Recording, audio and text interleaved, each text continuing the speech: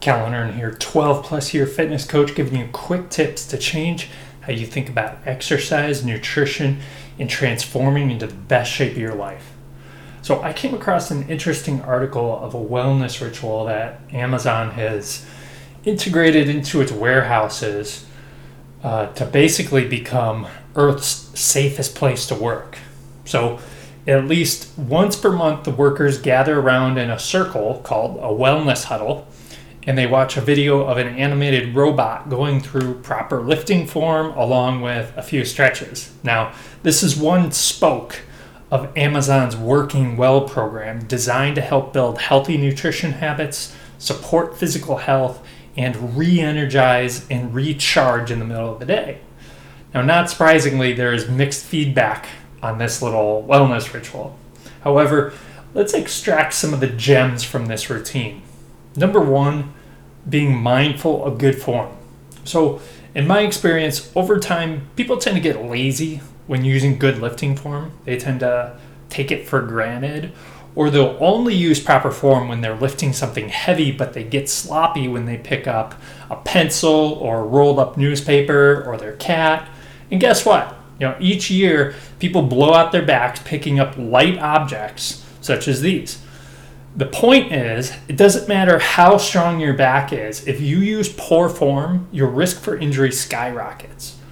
While it possibly takes a few extra seconds to get yourself in a good lifting position, ask anyone who's blown a disc if it's worth it.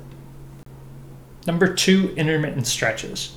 Taking a few minutes to stand up and do a few stretches allows you to basically reset and release all the muscles that have been clamped down for hours.